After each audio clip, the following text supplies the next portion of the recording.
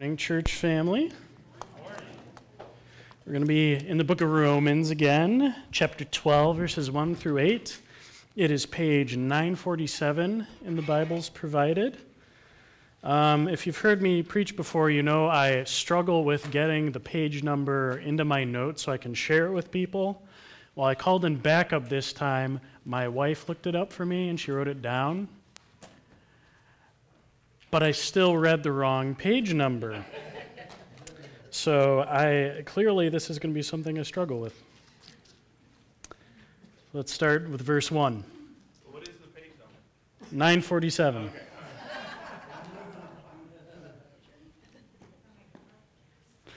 I appeal to you, therefore, brothers, by the mercies of God, to present your bodies as a living sacrifice, holy and acceptable to God, which is your spiritual worship.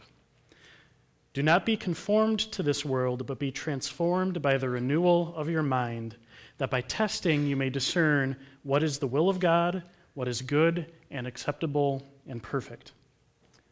For by the grace given to me, I say to everyone among you not to think of himself more highly than he ought to think, but to think with sober judgment, each according to the measure of faith that God has assigned.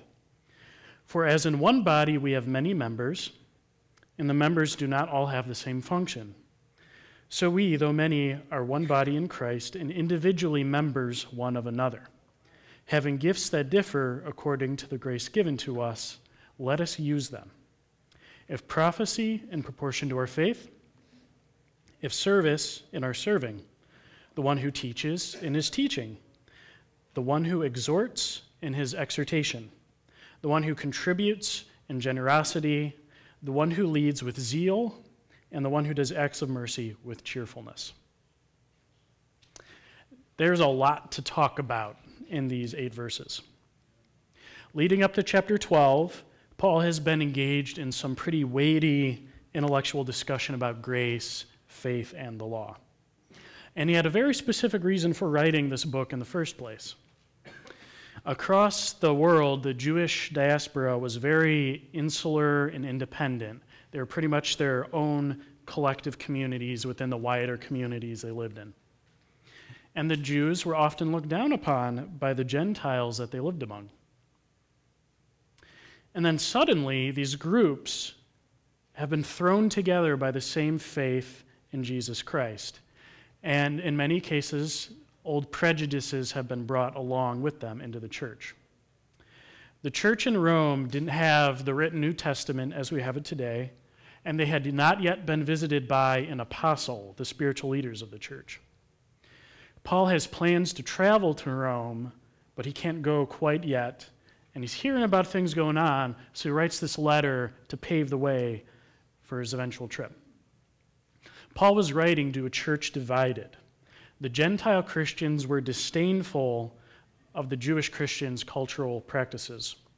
And the Jewish Christians were trying to figure out how their traditions and history meshed with their new faith in Jesus Christ. In the first 11 chapters of Romans, Paul addresses these problems. He makes sound theological arguments for the necessity of faith in Christ and God's plan for salvation and righteousness for all mankind, Jew and Gentile alike. And now in chapter 12, we see Paul turn from purely theological discussion to practical application. And we're going to start with the first 2 verses, and these form the pivot point of that transition. So I'm going to read them again. I appeal to you, therefore, brothers, by the mercies of God, to present your bodies as a living sacrifice, holy and acceptable to God, which is your spiritual worship. Do not be conformed to this world, but be transformed by the renewal of your mind, that by testing you may discern what is the will of God, what is good and acceptable and perfect. So as Paul pivots from discussion to application, he invokes God's mercy as the reason by which everything else follows. So let's take just a moment and reflect on what Paul is talking about. Paul is talking about God's plan for our salvation. God the Father sent God the Son, Jesus, to earth incarnated as 100% God, 100% man, to serve as the ultimate sacrifice, the final payment for our sins. Jesus was crucified on the cross. He died, but was raised to life 3 days later, forever conquering sin and death. Because of his sacrifice, we can live in community with God who sends his Holy Spirit to live in us. Paul is using the power of the gospel to appeal to the Roman church, and by the grace of God, also to us. Paul says we are to present our bodies as a living sacrifice. This echoes the words of Jesus in Luke chapter 9, verses 23 and 24. And he, Jesus, said to all, "If anyone would come after me, let him deny himself and take up his cross daily and follow me. For whoever would save his life will lose it, but whoever loses his life for my sake will find it." Paul is not mincing words about the cost of following Christ. It is a commitment that must be renewed every day. It is a commitment up to and possibly, hopefully not, but possibly including death similar to that which Jesus suffered. We are to be a living sacrifice to God. In the next statement, Paul says we are to be holy and acceptable to God. Now, wait a second.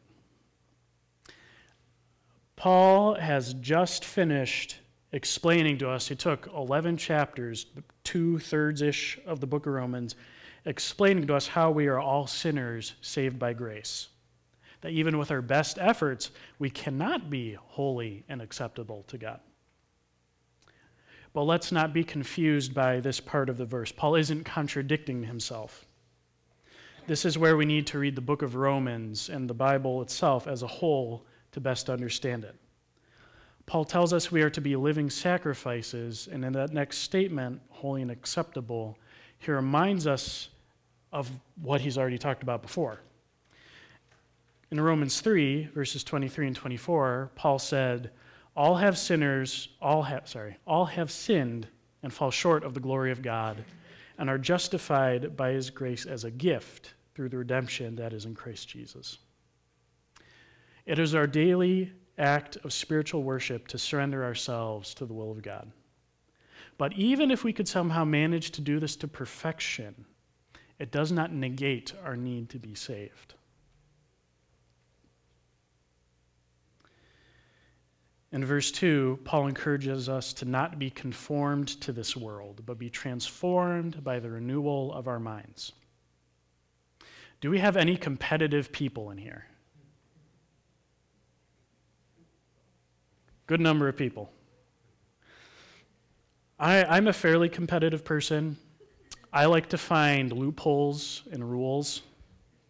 When I was in youth group, I always asked about 8 different follow-up questions whenever someone was explaining the rules of the game, because I liked finding the loopholes. You had to have airtight rules, but as much fun as that is, I cannot stand cheating. I cannot stand breaking the rules. I feel that it ruins the fun of the competition. I had a friend in college who played ultimate frisbee for the school club. And one day he was talking to one of his teammates about strategy, and I was sitting there probably doing homework and half listening. And they started talking about strategic fouls. And I'd never heard of a strategic foul. I knew what a foul was. You bump into somebody, knock them over, and you get a penalty, right? So it sounds like kind of an oxymoron to me, an intentional accident. So I had to ask, what is a strategic foul? And he said, well, you're allowed 3 fouls in the game before you get thrown out. So each player can make up to 2 intentional fouls at strategic moments to affect the play of the game.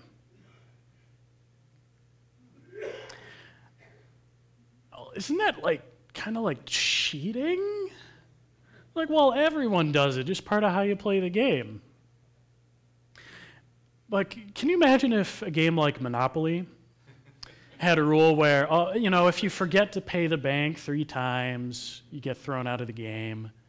This guy would intentionally forget to pay the bank to get that little edge over the competition. He had totally lost sight of the whole point of having the 3-strike rule for fouls. It's not leeway to foul somebody.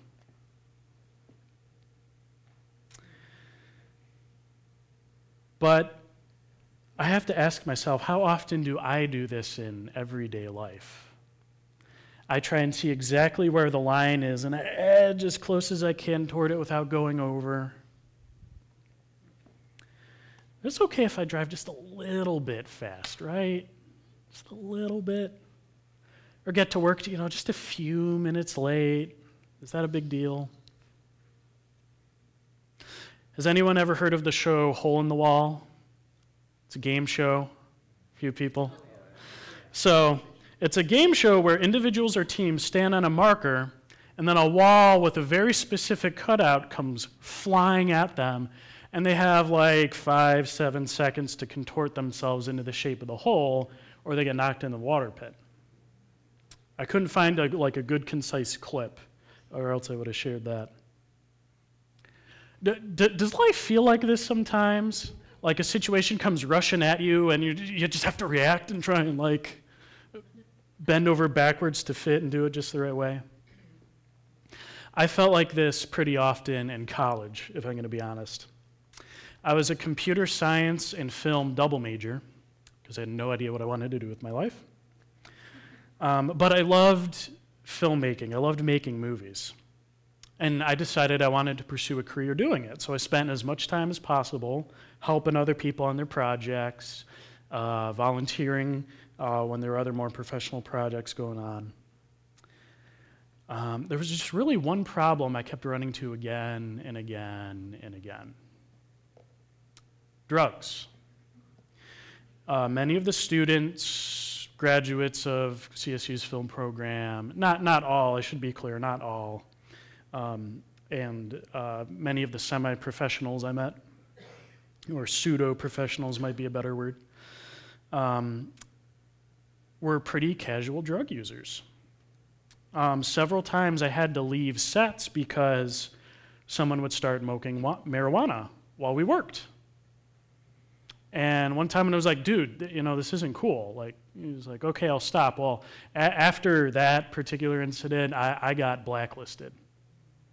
No one wanted my help anymore. I had developed a reputation for zero tolerance for drugs. Now, say I had taken a softer line. Well, as long as I don't smoke it, it's okay, right? After all, this is what I want to pursue as a career. Would God have given me the desire to pursue this career, to make movies, if he didn't want me to live in this kind of world? The world's kind of messy, right? We still have to live in the world. But this is a very dangerous line of thought. And the devil waved that one in my face a few times, tempting me to compromise. Now, say I had taken that compromise. How long before I would make more compromises?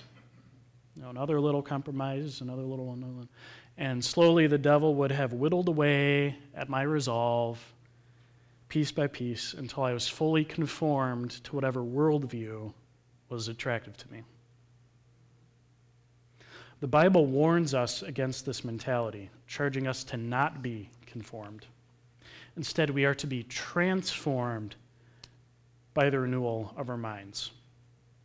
Who here ate a muffin today? Just me, okay. Done! Yes, one other person. So, was that muffin always a muffin? Did that muffin fall from a muffin tree? No, at point this muffin was once flour and sugar and yellow dye number 2 and a handful of other ingredients I'd probably rather not think about. And it had to all get mixed together and thrown into an oven, and 10, 20, however many minutes later comes out and it's a muffin. What was before is no longer there. It was transformed into the muffin.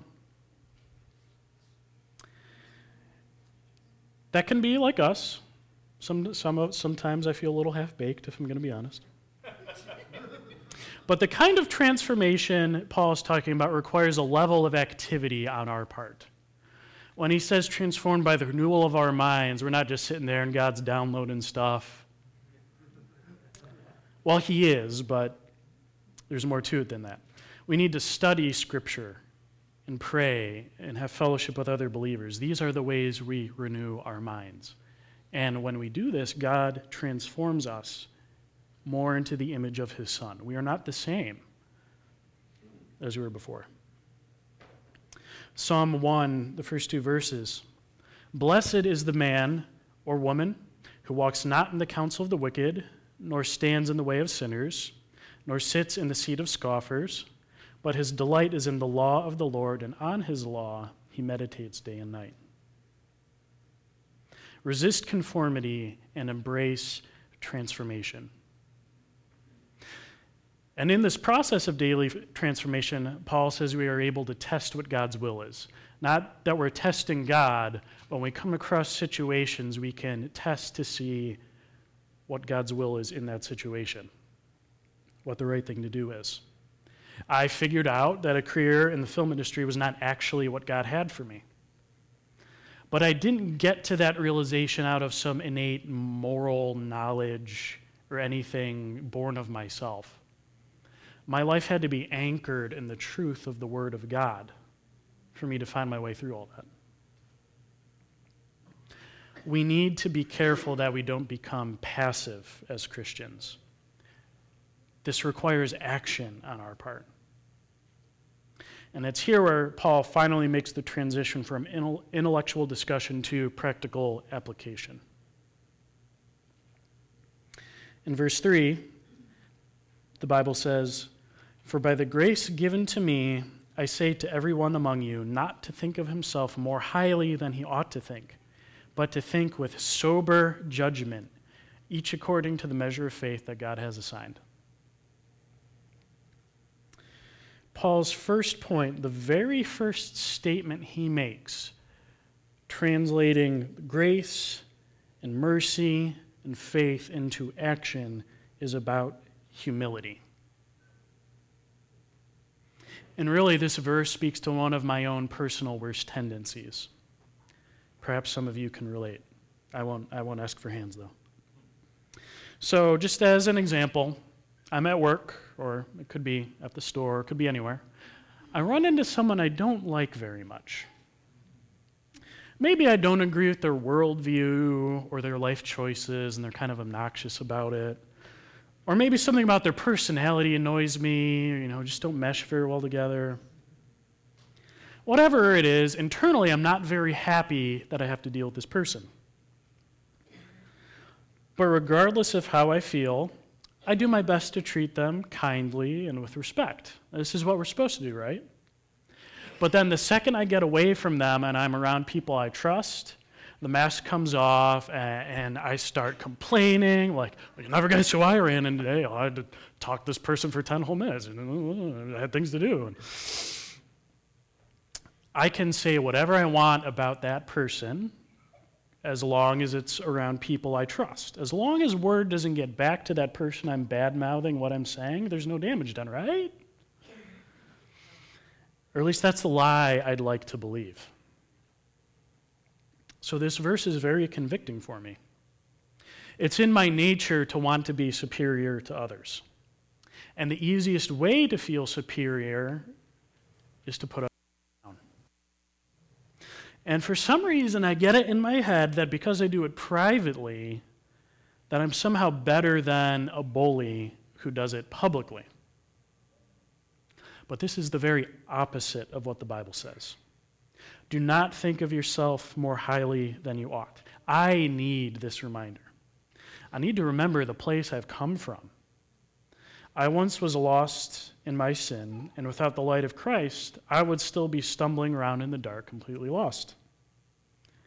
If I am to truly obey God and think of others more highly than myself, it needs to be more than lip service. It needs to be more than when other people are watching. I need to walk through life with complete humility. always remembering that I am a sinner saved by grace. Paul says we are to consider this with sober judgment. As far as I can tell, he's basically saying we can't blow this off. We need to take it seriously. The moment I find myself passing judgment on someone else for any reason, I need to take a step back and check myself and then try and see them through Jesus' eyes. The gospel of Jesus Christ is redemption and transformation for all sinners, for all sins. My sins don't separate me from God any less than any other person's. I need to be very, very careful that I don't try to make myself seem superior by putting others down, no matter who it is. Even amongst fellow believers, you never know what a person could be struggling with. And if we condemn that person's struggle without knowing it, we could be driving a wedge between them and God. We need to take this charge very, very seriously. In Luke 22, verses 24 through 27, the disciples are having an argument, and Jesus is going to nip that in the bud. A dispute also arose among them as to which of them was to be regarded as the greatest. And he, Jesus, said to them, "The kings of the Gentiles exercise a lordship over them, and those in authority over them are called the benefactors. But not so with you. Rather, let the greatest among you become as the youngest, and the leader as one who serves. For who is the greater, one who reclines at the table or one who serves? Is it not the one who reclines at the table? But I am among you as the one who serves." Jesus took on the lowest role in all of human history, and we are to follow him by example. Paul also says we need to consider this with the measure of faith God has assigned, according to the measure of faith God has assigned. I just wanted to touch on this really briefly. In the US of A, we have it written into the very fabric of our culture, men and women are created equal. The notion of equality is often extended beyond just this academic idea into very practical areas of life. And there's nothing wrong with any of that. But while we hold this idea of equality very dear, we have to acknowledge where we are different and adjust accordingly. We don't all have the same measure of faith. What may be easy for you could be very difficult for someone else, and vice versa.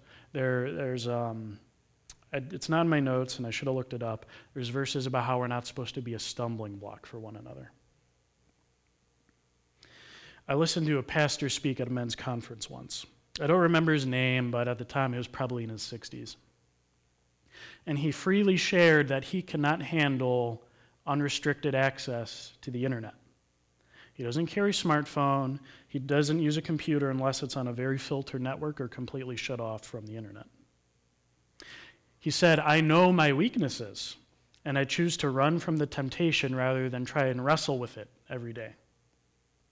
He never explicitly said it was pornography that was the temptation he was running from, but it was pretty apparent in how he was saying it and what he was teaching on. That pastor was a man who did not think of himself more highly than he ought.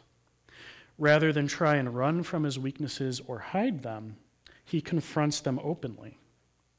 By his reckoning, access to all the knowledge and connectivity and all the wonderful things about the internet are not worth the risk of being tempted by the very dark and depraved things that are possible. He did not want to run the risk of falling to temptation. At the same time, he was not trying to force arbitrary restrictions on everyone else. He was not saying, because I am this weak, everyone else needs to abide by the same rule set I live by.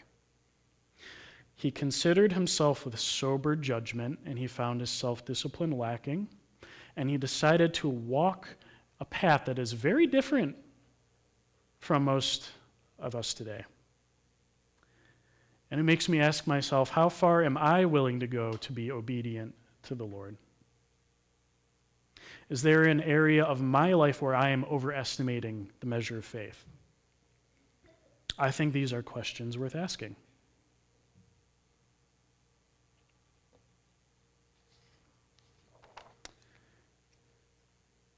Let's look at verses 4 through 8. For as in one body we have many members, and the members do not all have the same function. So we, though many, are one body in Christ, and individually members one of another. Having gifts that differ according to the grace given to us, let us use them. If prophecy, in proportion to our faith. If service, in our serving. The one who teaches, in his teaching. The one who exhorts or encourages, in his exhortation. The one who contributes, in generosity. The one who leads, with zeal. And the one who does acts of mercy, with cheerfulness. All that we talked about in verse 3, Paul connects directly to how we relate to each other as the church. Remember, Paul is trying to heal the division in the Roman church. He's fighting for unity amongst his fellow believers. Our call to be a living sacrifice, to reflect on the redemption we have through Jesus Christ, to chase transformation instead of creeping as close as possible to the line, to not think of ourselves more highly than we ought.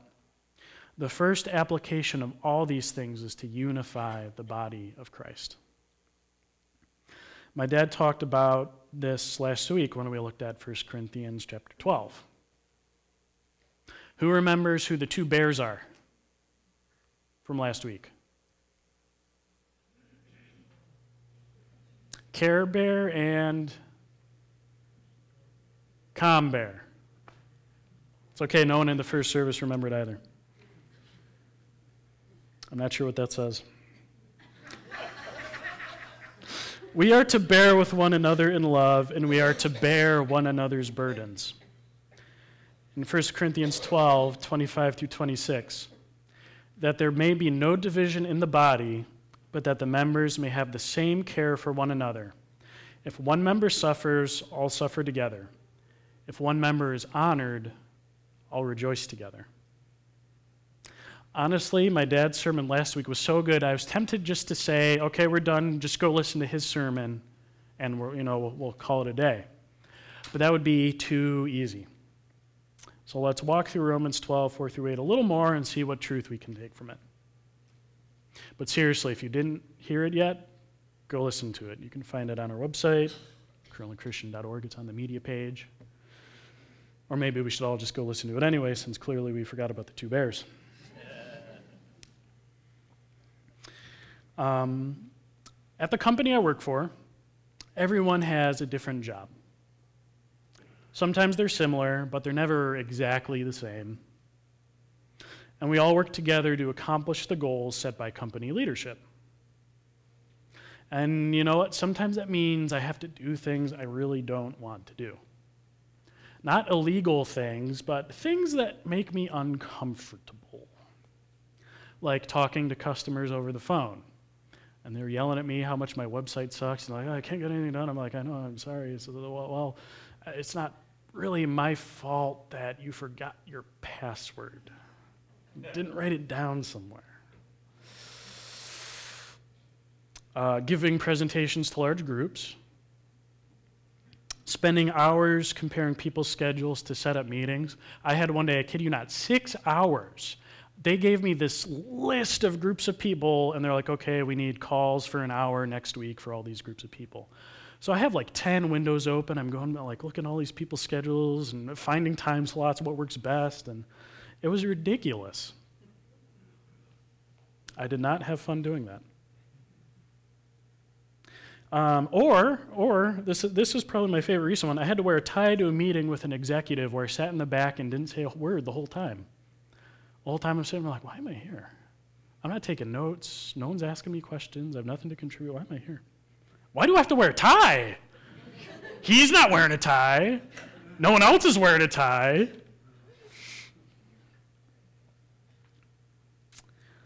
Well, a church really isn't that different.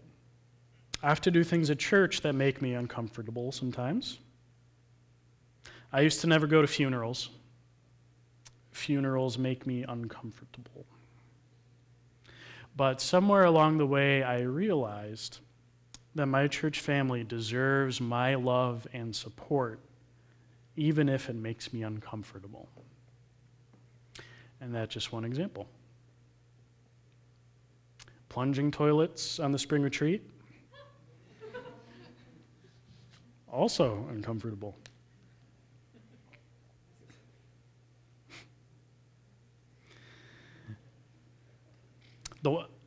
I don't dress up for church, if that wasn't apparent.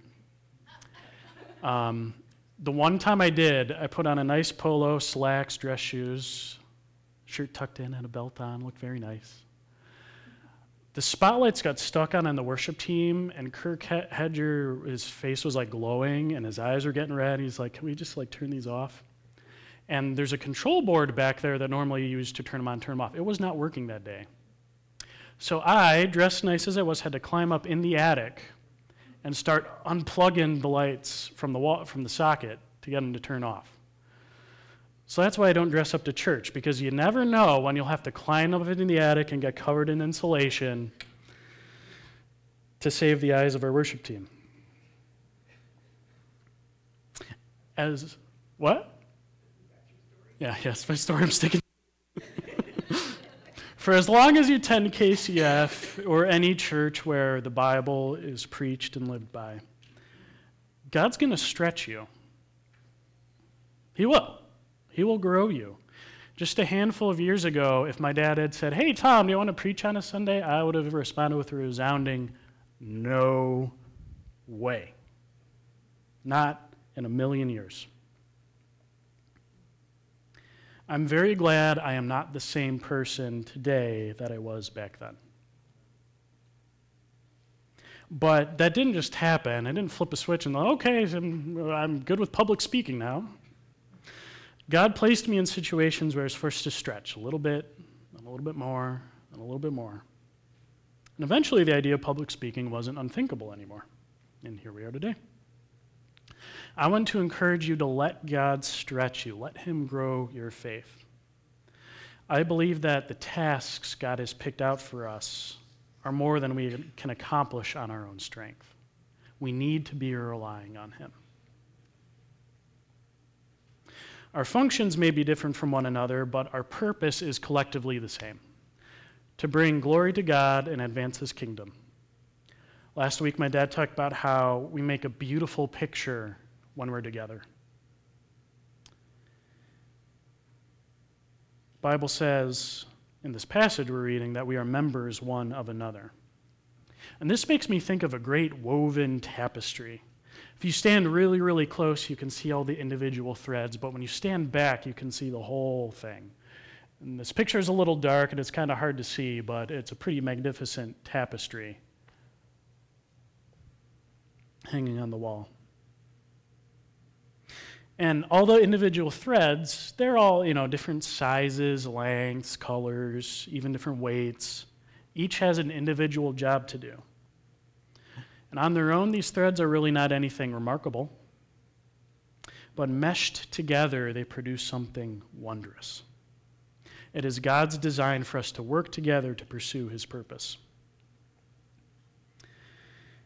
Hebrews chapter 10, verse 24 and 25. Let us consider how to stir up one another to love and good works, not neglecting to meet together, as is the habit of some, but encouraging one another, and all the more as you see the day drawing near. Finally, let's talk about gifts. Gifts are a pretty major theme in a number of Paul's letters, so Romans isn't very different in that regard. My dad talked a lot about gifts last week, about how our gifts are to be used for the common good of the church. was trying to think of what more I could say about gifts without parroting the exact same thing he said. So 2 other passages came to my mind. In Ephesians chapter 2, verse 10. For we are his workmanship, created in Christ Jesus for good works, which God prepared in advance for us to do.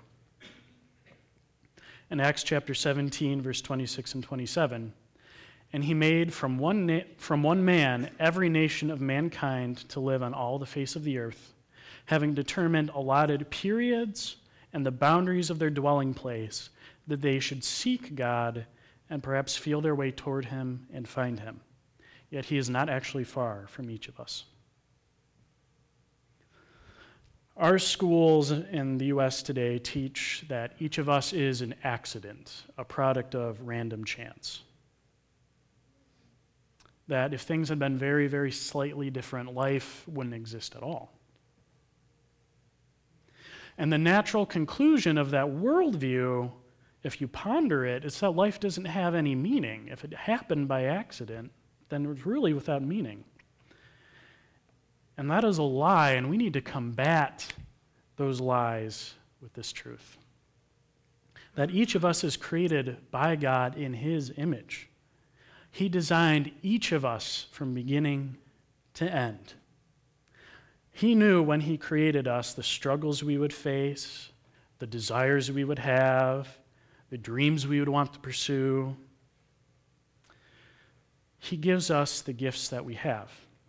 And he placed each of us exactly where we are and the times we are living in. My Sunday school teacher used to say, God picked you for his team. God picked you. So in days when you doubt you're making very much of a difference, remember that God designed you for the life you live. God designed you to weather the storms. And the beauty of walking in faith with God is that we get to use our gifts for God's glory. God doesn't need us.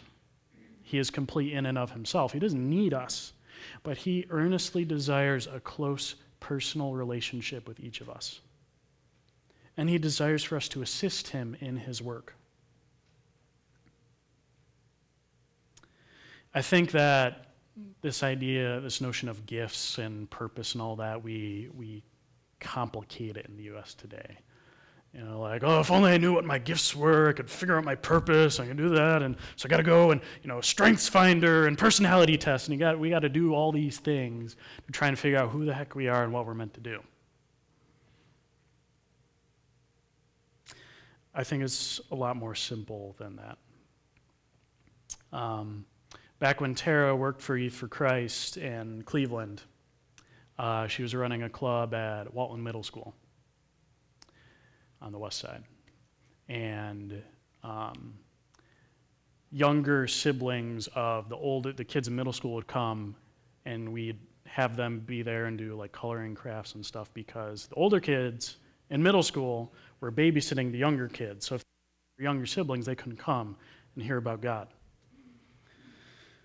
And I used to go and take pictures, because at the time, I preferred the distance that being behind a camera afforded rather than interacting with other living human beings. I'm also glad I'm not the same person now that I was then. And I was taking a picture of this one girl, just candid, but she saw me doing it, and she said, "I don't want you to take a picture of my crazy face." I was kind of taken aback, because that's a pretty strong thing for a little kid to say. And I felt like it was kind of lame, but I was like, well, I think you have a very nice face. And her face lit up with the biggest smile. And it broke my heart, because I don't know if she hears that from her parents. I didn't know her story. I didn't know her name.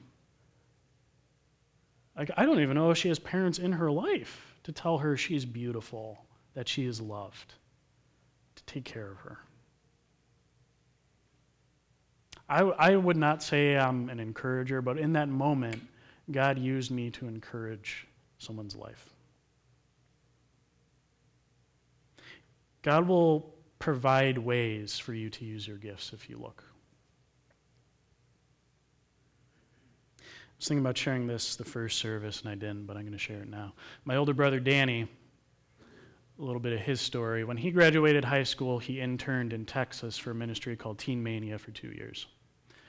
Came back, finished his degree in criminal justice, and I forget what year the song came out, but there's a song by Sarah Groves called When the Saints, and it's a riff on When the Saints Go Marching In. And she's presenting it as like a vision she's having of the church and what the church is doing. And one of the lines in the bridge, she's listing off all these things that the church has done throughout history that's made an impact on the world. And there's a snippet of a line, one of the lines that says, I see the young girl huddled on the brothel floor, and I see the man with a passion come kicking down at that door.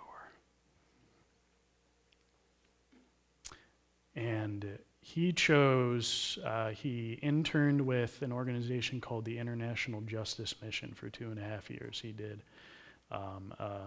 half a year in D.C., in their headquarters, and he did 2 years in India.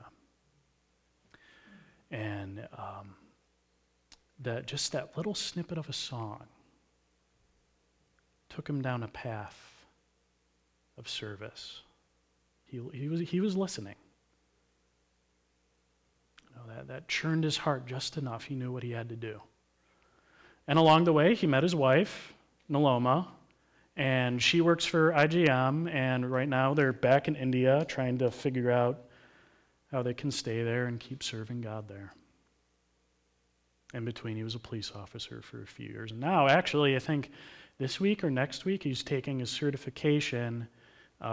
He's been pursuing cybersecurity because he wants to do digital forensics and potentially help combat slavery that way. So I bet if you asked him when he was senior in high school where he would end up by the time he hit his early 30s, he could not have drawn that plan out. Listen for the Lord. He will put you right where he wants you. He's going to give you a challenge that he's equipped you to overcome.